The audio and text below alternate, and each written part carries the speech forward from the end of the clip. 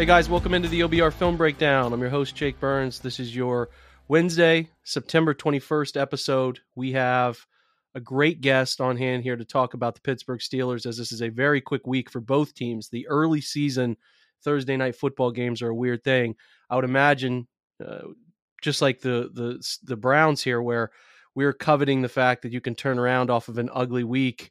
The Steelers are feeling the same way, wipe away a home loss in the home opener and try to change the course of the early part of your season. And the rest of the AFC North is sort of feeling it too, right? 0-2 Bengals coming off a Super Bowl run, and everybody else sitting at 1-1, and two of those teams blew pretty healthy leads. And this is a springboard, right? If you come into this Thursday night game and you don't play well and you lose it and you fall back behind in the division, it's not what you want early portion of the season. So this is a really important game for both sides. We've covered the Browns this week about what happened Sunday. You can check out those podcasts, the comprehensive breakdown posted yesterday.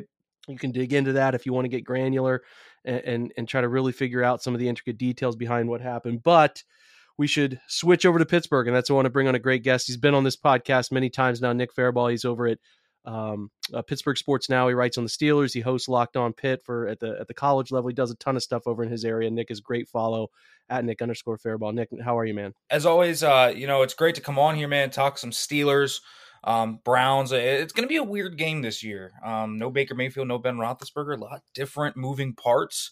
So I'm very intrigued to see what it looks like, especially on a short week. Yeah, me too, man. The vibe around it is completely different. You're right. Let's dig in. Coaching staff, I you can correct me if I'm wrong here. Not a ton of big changes, were there, or fill us in on anything that kind of took over with Tomlin and going from last year to this year? Yeah, not a lot on the offensive side of the football. New offensive line coach, Pat Meyer. I think that's the biggest change.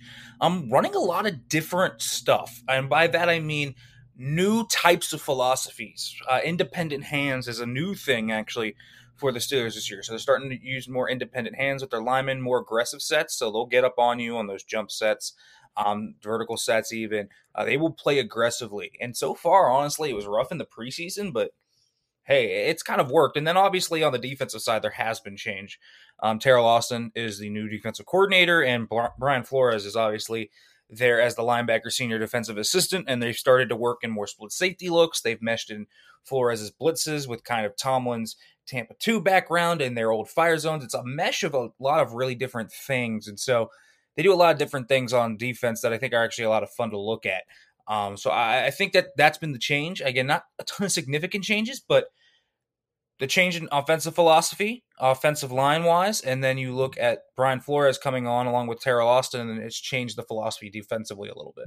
So, okay, good stuff. There's some changes. Defense, we'll dig in. Well, let's go there. Let's go there first. Kind of switch it up. We always go offense first. We'll switch it up and talk about the defensive changes. Well, there's some familiar names. You know, Cam Hayward's still around. We know Larry Ogunjobi ended up landing there, and Larry's put together some good tape last year. This year, talk about the box, because it's an interesting. There's familiar names. I mean, Devin Bush is still around, and Tyson Alualu that have been in this battle for a while. Obviously, Alex Highsmith still around and making a name for himself. We know TJ Watt is going to miss this one. He's on the IR for a little while here. So what's the vibe around the defense, especially the guys up front, addition of Miles Jack, the box where they've struggled. I think it's fair to say that they've struggled at the linebacker position, probably trying to find some value there. But is the pass rush as daunting as it's ever been as a team that, pushes toward the top of the league in sacks every single year?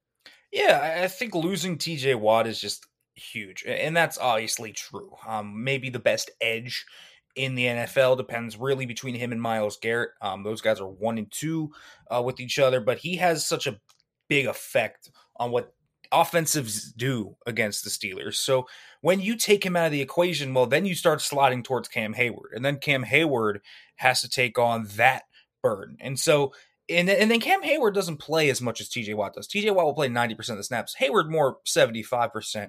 And so when he's out, then they slide to Highsmith. And then you kind of get a bowling effect where the Steelers have a tougher time winning with 4. And it's not because they don't have the talent. Alex Highsmith, Malik Reed, Tyson Alualu, you have Larry Ogunjobi, and you have Cam Hayward. Those are a good 5 up front if they wanted to, a core 5 if they will.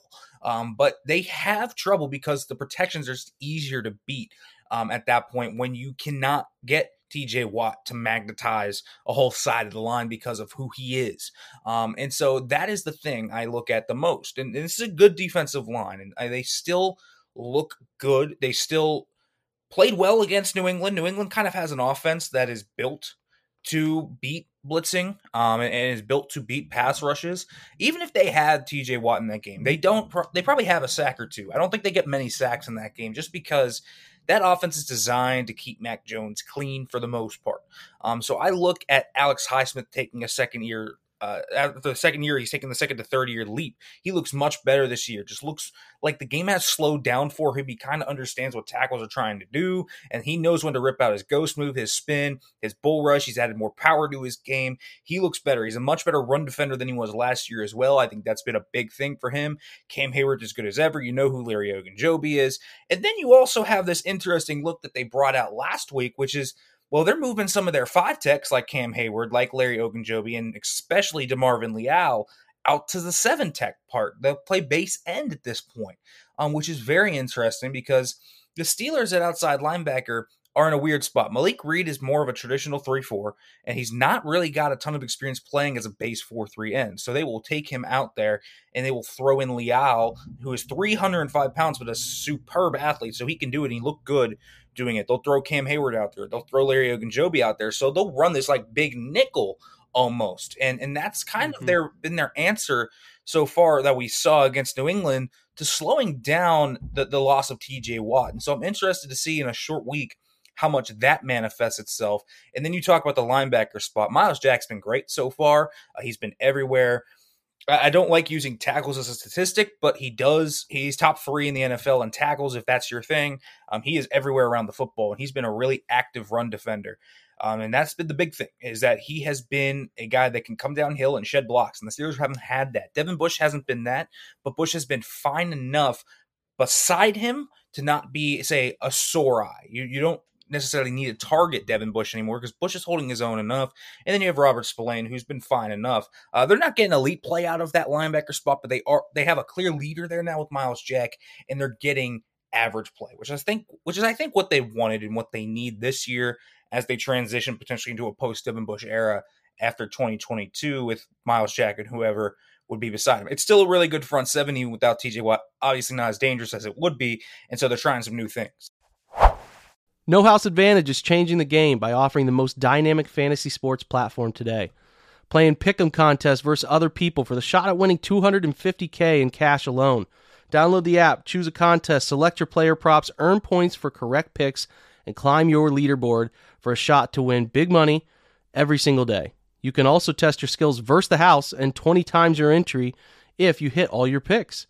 Bet on up to 5 player props, even those over-unders or individual player matchups across every major sports league, including the NFL, NBA, MLB, PGA, MMA, and NASCAR. Sign up with this promo code, which is very simply for the fans of this podcast, OBR. Use that promo code OBR at nohouseadvantage.com or download the app on the App Store and get a first deposit match up to $25. So again, promo code OBR. Make sure to check out No House Advantage today and experience daily fantasy sports redefined, because it's not just how you play, but also where you play. You won't want to miss out on this. Again, that promo code, OBR, nohouseadvantage.com.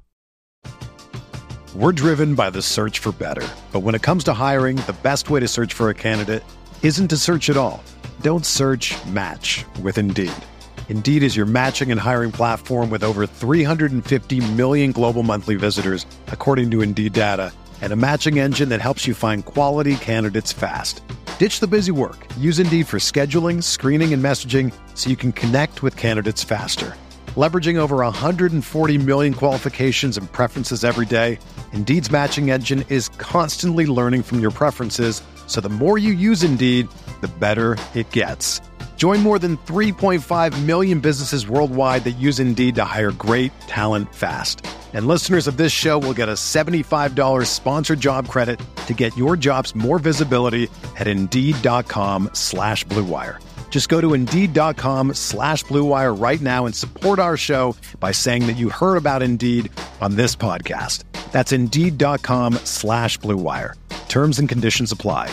Need to hire? You need Indeed. Yeah, the new things is something, any team's going to deal with injuries throughout the year. It's tough. I mean, Cleveland has been very fortunate here. I'm major knocking on wood for their situation with Myles Garrett. They did lose Jadeveon Clowney for this game, but you have to change so many things about how you go about it, because you can't one guy replace. So you're looking at a bunch of different front usages, alignment usages. How are we going to put guys on the field who can do the things he can do? Because you can't get it all in one. So you're looking at several bodies. So that's great insight from Nick on that. So switching to the defensive back group collectively, I mean, there are names that have been here for a while, Terrell Edmunds and Minka, and we know those guys. And some of those others now are getting their chance to shine, Arthur Millette and Cameron Sutton. Like, it's not a well-known secondary across the league, but I think in a defense that has found a way over the years, I think this group is still good enough. And I'm sure you would agree that they played pretty strong football to start the season. I mean, you didn't pick them up, but I think they got 4 picks off Joe the first week. So, they're doing their thing. And it's like, I think people sleep a little bit on this secondary is my overall point, Nick. Am I right about that? Or do you think they're about accurately described? I think they're a pretty good secondary, and I thought they played really well against New England. I know the stat sheet isn't super kind to them. Mac Jones passed for a lot of gross yardage and all that, but they made a lot of good plays in that game, and they really held up on a pass rush that didn't get home as much. I thought this secondary played an extremely good game, forced a lot of punts, and to be quite honest, if Gunnar Olszewski does not muff a punt, they win that game because the secondary has played really well. And you talked about Minkah Fitzpatrick. This guy is just a game changer on every level. He can play really wherever you want him to do. Overhang, slot, free safety, center field, robber role, strong safety. He does it all. And he can do it because he is so versatile and because he is maybe the smartest player on this football team. And so he's got a ball hawk sense, and he just does so many different things. I don't need to explain how elite Minkah Fitzpatrick is, but you know what he does. Every time you drop back the pass, you better know where 39 is. Otherwise, you're going to get picked off. And Joe Burrow and Mac Jones have both been very attested to that, as Minkah has 2 picks through 2 games thus far. So that is a big thing for the Steelers. Even without TJ Watt, they still have Minkah Fitzpatrick. And so they're able to do a lot of different things on the back end. And then Terrell Edmunds is kind of meshed in with that and what he's able to do, because Edmunds has grown into, in my opinion, one of the better tight end erasers in this league. And I'm very excited to see what he does against David Njoku, because I think that's going to be a very underrated matchup in this game. When you look at how tight end heavy Cleveland can get, I think Terrell Edmunds is going to be a big part of this game plan. He's been really good thus far this year. He's versatile. He'll play single high. He'll play in the box. He'll do a ton of different things. Terrell Edmunds has been a key part of this glue. If Minkah Fitzpatrick is the head of this table, he's right below him. He's the right-hand man. And then you talk about the corners. The corners aren't flashy, right? They aren't. Ahkello Witherspoon's probably the corner one. He struggled thus far, although his 2 matchups, Ja'Marr Chase obviously is a tough draw, and he looked a little off against Ja'Marr Chase, and then he got mossed by Nelson Aguilar. So I think he needs to bounce back a little bit. I think that's the one eyesore thus far has been Ahkello Witherspoon. It's kind of up and down play, but I think Levi Wallace has come in and given them quality snaps. I think Cam Sutton has proven to be quality as well. Arthur Maulet's grown into a really good blitzer, and then they have Trey Norwood too in his second year as that dime backer who can move around and play slot, free safety, outside corner. He's done all 3 of those thus far this year. So it's a versatile secondary that allows them to switch around what they do and disguise a lot of things, which I think is really actually going to help them in the absence of TJ Watt. They'll lean on that versatility for their secondary players to be able to do whatever they want on the back end and try to confuse these quarterbacks. And I think, they got to Mac Jones a little bit. Mac Jones didn't look comfortable, and that's hard to do because Mac Jones is a guy that's very smart, very football smart, and Steelers kind of confused him a good bit of the time.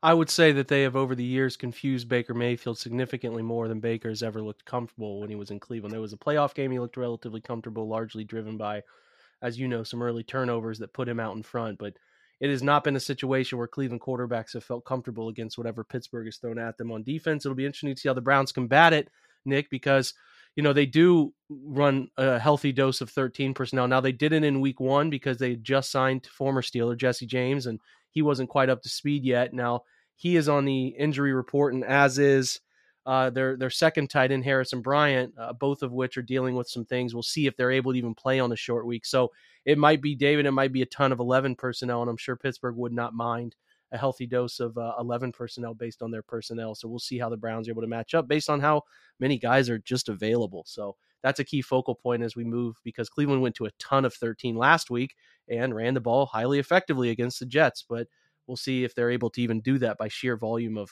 who's out on the field.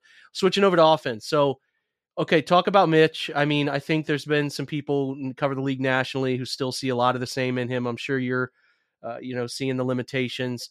And as you talk about Mitch and how he's playing so far this year, is the eye around Pittsburgh 2 weeks into this thing kind of drifting towards Kenny Pickett? What's the vibe after Kenny's preseason and camp? Like, I'm just curious where that all sits a couple games in. It might be way too early. I'm not sure, but I'm sure, you're always itching for better quarterback play. And I think Kenny had some moments in preseason that had some people perked up a little bit. Well, I think they have. And listen, Mitch Trubisky has not played well by any measure in these first 2 weeks. There's been a lot of missed reads. He's been extra conservative, and he's missing guys like George Pickens open and Deontay Johnson, Chase Claypool. All these guys have been open downfield. It feels like he's predetermining his read and almost gets happy-footed. His mechanics have been a mess. He's been throwing off his back foot and throwing, almost sliding away and just off his base. He doesn't look comfortable. He's throwing a beat late, not throwing with anticipation. He hasn't been able to go out of the pocket, and even with opportunities when he has had open green grass, he's decided not to take it. I don't know what that is up with. He just doesn't look comfortable meshing in this offense yet. And so, yes, the calls for Kenny Pickett are there because Kenny Pickett looked methodical in the preseason. He looked calm. Under the bright lights, he rose to the occasion. He was accurate. He was decisive. He threw with anticipation. He read defenses like a book.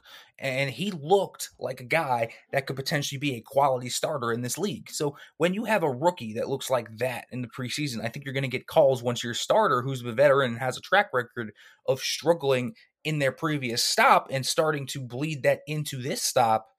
I think you're going to get those calls for the young rookie, especially when that rookie is their first rounder and a guy that's from literally next door at Pitt. So you have some of that hometown bias. And so, yeah, I definitely think you're starting to see some of those calls. Now, Mitch Trubisky's been really bad, but I'm also not going to put everything on Mitch Trubisky. Now, he hasn't targeted much at all over the middle of the field, plus 15 yards. I think he has like 3 targets that have gone in the middle of the field over 15 yards.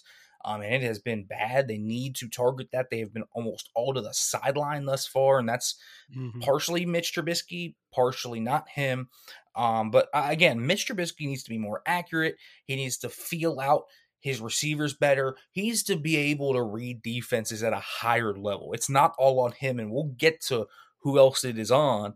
But Mitch Trubisky has not played well, and he is one of the Chiefs' problems with the Steelers offense right now because he just doesn't look comfortable. There are throws that are open that he is a beat late on, and that has been a big thing. It's been the underneath stuff. It hasn't been necessarily as much of the aggressiveness. Now, he's missed Pickens and Deontay Johnson, Chase Claypool open deep. Those guys have been open. But I'd be willing to overlook that if he was just, say, an Alex Smith type where he was whatever. He hits underneath guys, but you're still able to score 21, 28, 30 points even sometimes because that guy's going to be a facilitator. Well, he hasn't even been that. He's missed underneath routes. We're talking about simple concepts like stick dragon.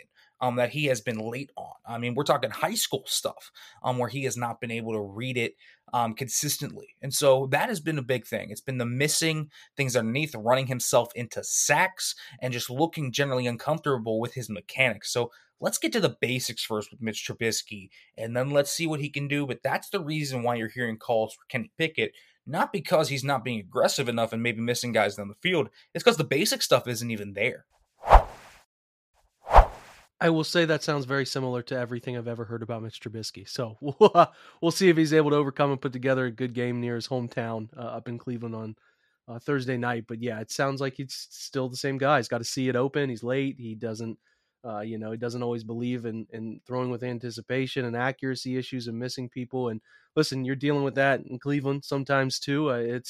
These are not starters. They're stopgap types, and Jacoby's in the same realm, and it's just who plays better on any given night. So we'll have to see which scheme helps out. Najee Harris a little beat up, I think, from everything I've gathered. How's he playing to start the year? Who gets the carries when he's, feeling it a little bit?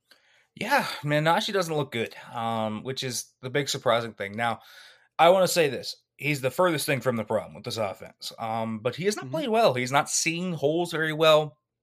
I think he does have a little bit of PTSD from last year, where the offensive line gave him nothing. He had to create everything himself, but now they're actually creating some holes, which has been a surprise, but there has been legitimate holes for him to run through, and he's missing them. He's bouncing it outside because he's such a gifted lateral athlete, and I say this a lot to people who ask me, what do you mean when he has vision issues or decision-making issues? And I say he's a gifted lateral athlete, one of the most gifted lateral athletes in the NFL at that running back position, so he's going to want to go laterally because he did it at Alabama and he did it to success, so he's going to have to learn to run efficiently in between the tackles. Now, as a receiver, he's been great.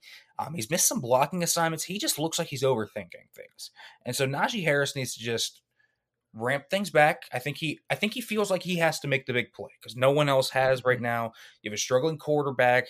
The offensive coordinator has a disconnect with the quarterback and the rest of the offense, and you kind of feel that. So I think Najee Harris feels like he has to play hero ball. As a receiver, he's done a great job. As a runner, though, he just needs to trust his offensive line and hit the hole properly. I think that's what he's got to do. He's got to rein it in, go back to the basics, and do all of that. Now, when he's not playing, it's been Jaylen Warren. And this has been a revelation. A UDFA out of Oklahoma State. He came into training camp and was awesome. I mean, to say the least, this guy, when they put on the pads on the first day, was running over defenders, was blowing up guys in pass protection. He looks like a Doug Martin-ish type player. I mean, we're talking 5'8", 215, rocked up, hard to bring down, a guy that just plays with reckless abandonment. He is a fun football player. He's an all-around back that can catch the football, a really good pass protector, a guy that's shifty enough on a one-cut basis to make things happen. So when he gets into the hole, you're going to need to match his energy. You're going to need to match that energy to get to be physical. And he doesn't care. He'll hit the first hole he sees and go. And he'll fall forward for seems like 4 or 5 yards every time. He makes the most of it. So we've seen Jaylen Warren eating Najee Harris' snap share because Najee Harris last year had a snap share of over 85%. That's down to 75% now because Jaylen Warren has stolen about a quarter of those carries. And so we'll see. Jaylen Warren has been a really good revelation here, and maybe Najee Harris isn't fully healthy with the foot injury that's been lingering since the start of camp, but he needs to dial it back a little bit, and Jaylen Warren has been a really solid find for the Steelers thus far. Yeah, we'll be paying close attention to that, especially. And I do empathize with chasing big plays when you're all feeling pressure to get in the end zone, and that is definitely a thing running backs can do: press and miss things that are right in front of their face. Similar to quarterbacks, sometimes it's a quick moving thing. Talk about personnel in the receiver department, and that includes tight ends. Are they going heavy 11? I know Claypool's gotten some jet fly sweep stuff in the Canada system, and that's expected as far as some wide receiver handoffs and stuff like that. That's the way to keep defenses honest horizontally, to open some things vertically. But it seems like Claypool, Pickens, Johnson, and Freiermuth, your tight end, Pat Freiermuth, is getting a lot of the opportunities. Is that 11 personnel heavy, or are they mixing it up a little more? Yeah, it's pretty 11 personnel heavy. Now they'll mix in 12 personnel a lot more. We saw that a little bit this week with Zach Gentry, the tight end too, who's grown into a nice player, is a really good blocker, and maybe not an athletic receiver, but he's more of a seam buster type at that area. He's a really good blocker, so he creates that extra gap, and he's opened up some holes early on in the season. So he's been a guy that has mixed in with 12 personnel looks. They've even run some 13 personnel, mixing in Derek Watt and Connor Hayward a little bit last week. I think they ran 4 snaps with 13 personnel, which I thought was very interesting. That's something we really haven't seen them do. So I don't know if they're going to maybe expand on that package, but they found some success with it. It's been 11 personnel, and it's been the 3 guys Deontay Johnson at the X for the most part. Chase Claypool now in the slot. That's a change. You're used to seeing him as a Z receiver. He's now a big slot. He takes the Juju rollover. And then you have George Pickens, obviously, at that Z spot on the right side. Pickens has been really, really good. Now, the stat sheet won't say it. 2 catches for 26 yards on 6 targets. That is not a good stat line, but he has been consistently open. And I kind of alluded to it earlier. The main issue has actually been Mitch Trubisky in that arena. He's been open multiple times. Could have had a touchdown in week 1 where Mitch just completely missed him after he dusted Eli Apple. He's a guy that has consistently been open, deep, and at all 3 levels. So if George Pickens finally gets involved, I feel like he could be on the brink of a breakout. I think Chase Claypool's taken really well to the slot role. As you said, he's getting a little bit of those carries as well on those jet sweeps, those reverses, and different items. He's been a guy that has run a pretty expansive route tree out of that slot, but hasn't run anything deep yet, vertical. I wonder when we're going to start to see that, because he's 6'4", guy that runs a 4.42, you would expect to see them run some vertical stuff or at least over routes. We haven't seen that a ton from Claypool just yet. He will, by the way, play outside with Diontae Johnson in 12 personnel. Pickens is not 8 into those snaps yet. That has been Claypool and Johnson thus far when they go too wide. So I thought I would make that. And Diontae Johnson has been as good as ever. He's consistent now. I think that's the biggest thing, is that his drop issues are a thing of the past. He's looked phenomenal. He got that contract. He consistently separates like he does, creates things after the catch. I would like to see them open up his route tree too to a more vertical route tree. I keep saying this. I think the Steelers have 3 really good guys here that can win vertically in different ways, one through size, one through speed, one through pure route running ability.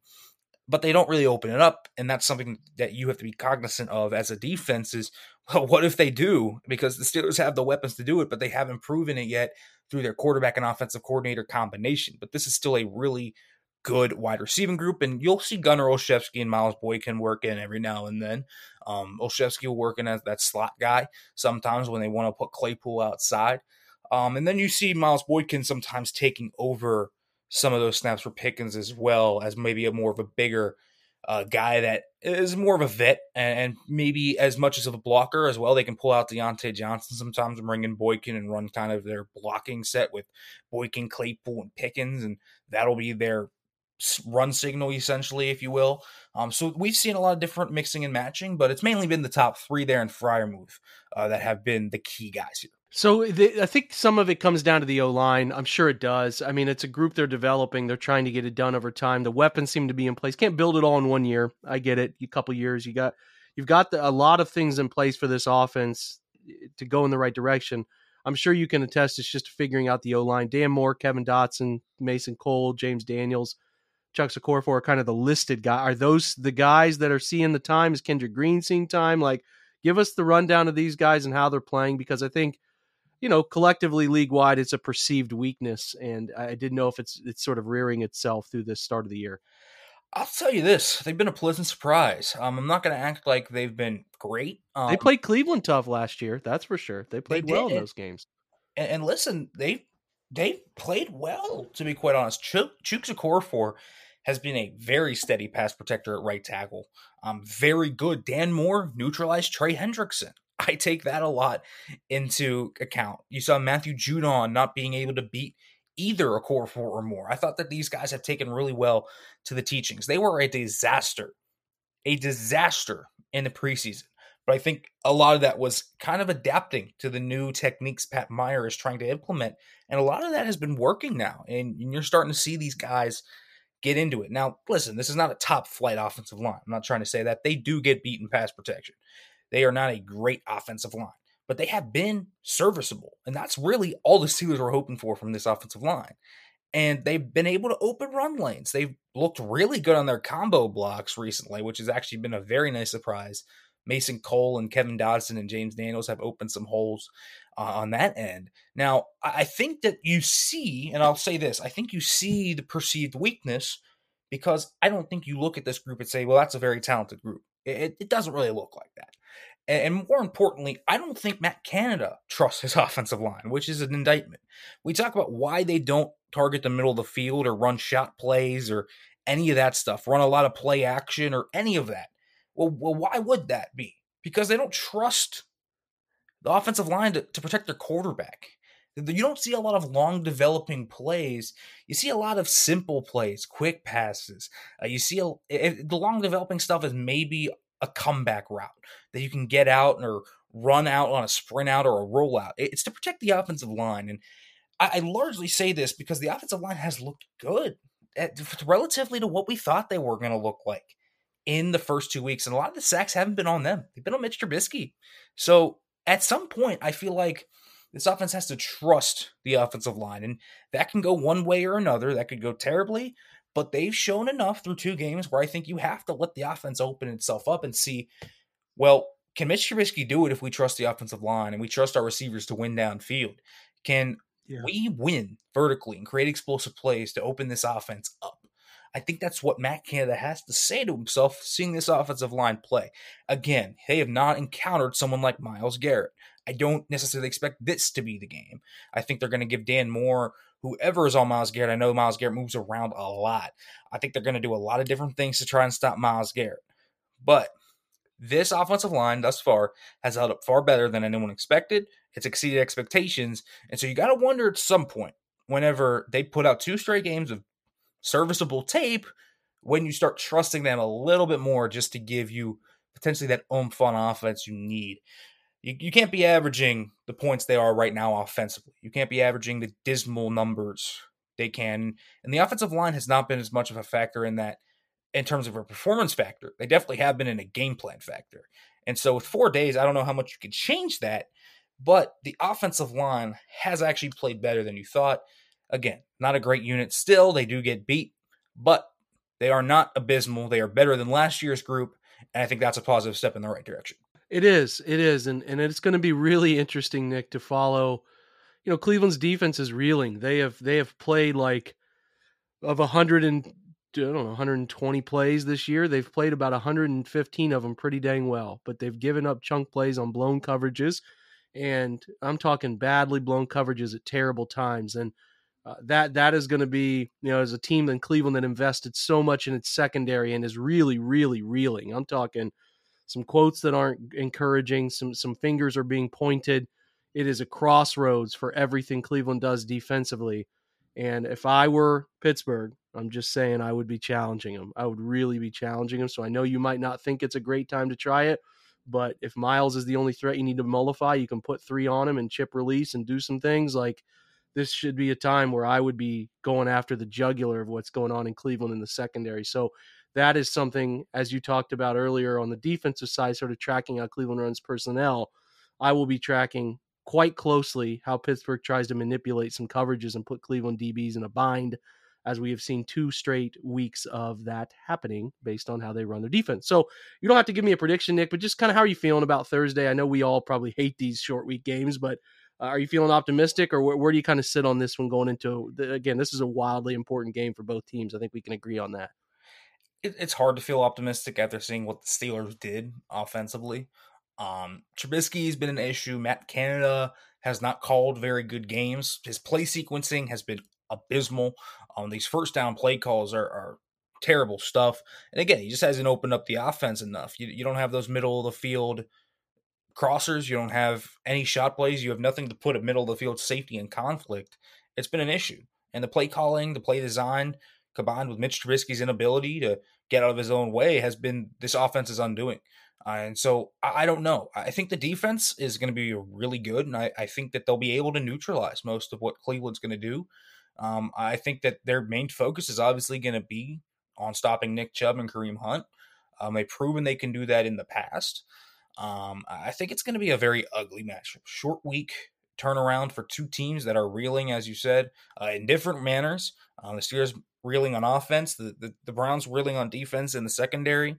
Jacoby Brissett, I don't think is a particularly great quarterback, but really I can't give anyone a quarterback, say, edge here. I don't think either of them are very good. So this is a bit tough one. I think that the Steelers do have that defense that's a ball-hawking defense that creates a lot of turnovers that could lend themselves to having big plays in this game, giving their offense short fields. And I think that's going to be the big thing. I think who takes care of the football between Brissett and Trubisky is going to be the big thing here. Which quarterback stays out of their offense's own way and allows them to at least get competent drives together. And that's one thing Mitch Trubisky hasn't done this year that much. He threw 1 pick, but he has not turned the ball over all that badly. And so I do wonder what happens in a short week if they try to open that up. Again, that's a different story if they do or they don't, but we'll see. I think it's going to be a very ugly game. We're talking, that Patriots Steelers game 17-14. I think we could be seeing a very similar score in this one. If the Steelers try to make their games ugly and they try to drag teams into the mud with them. So I don't know who's going to win this one, but I would expect it to be ugly. I would expect it to be close. I would expect it to be very AFC North ball. And so it's not going to be, I wouldn't put this in prime time viewership if it were outside of these circumstances. That's all I'll say. Yeah. It's not going to be fun for the Prime Vision folks because there's none of these teams don't spread it out all too much, man.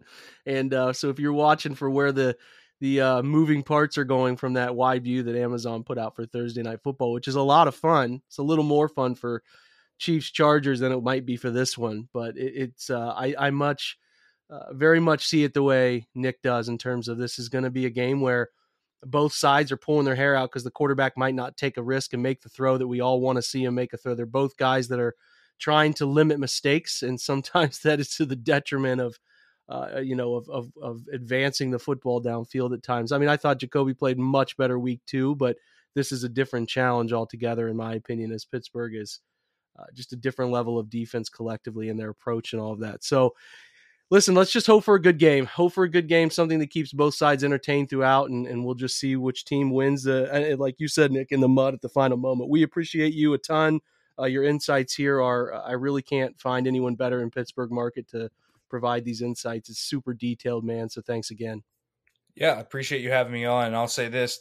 Remember that 50-10 game last year between the Steelers and the Browns? I think it'll be very similar. So, yeah, as always, thanks for having me on, though, Jake. Appreciate it. It's great coming on. Yeah, that's Nick, man. Thanks to him for showing up and doing the show on short notice here as I'm trying to get out in front of recording some episodes. So, a huge thank you to him. Make sure you're following Nick. He does a great job with not just NFL content, but gives you great college football perspective and scouts. Looks at college tape and stuff like that, and does a great job with the Pitt Panthers podcast. So make sure you check out all of his work. So thanks to him. Thanks to you guys for showing up and giving us your time here over at the OBR, whether that's through the podcast, Twitch, or the website. Again, I always appreciate you guys very much. Have a great day. We'll be back tomorrow with your Game Day Morning podcast. Check that out with me and Brad Ward. We'll be there. We'll be live. It will be out around midnight for your pleasure of viewing, as it's a night game, so you got a lot of time to listen to that one. Thanks again for stopping by, guys. Thanks to Nick. Appreciate you, and go Browns.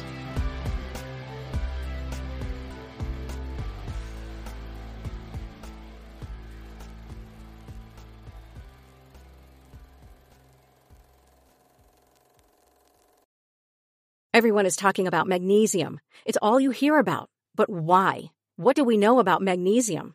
Well, magnesium is the number one mineral that 75% of Americans are deficient in. If you are a woman over 35, magnesium will help you rediscover balance, energy, and vitality. Magnesium supports more than 300 enzymatic reactions in your body, including those involved in hormonal balance. From functional medicine doctors to mental well-being and female hormone experts, we all know that magnesium is the one mineral to improve all aspects of well-being and health. But which one? Magnesium Breakthrough from Bioptimizers, the trusted choice recommended by leading experts with 7 best-absorbed forms of magnesium to ensure your body receives the support it needs for overall well-being. Go to bioptimizers.com/balance today and use code BALANCE10 for 10% off. Support your journey to wellness at bioptimizers.com/balance. Magnesium Breakthrough from Bioptimizers, your foundation to optimal health and vitality.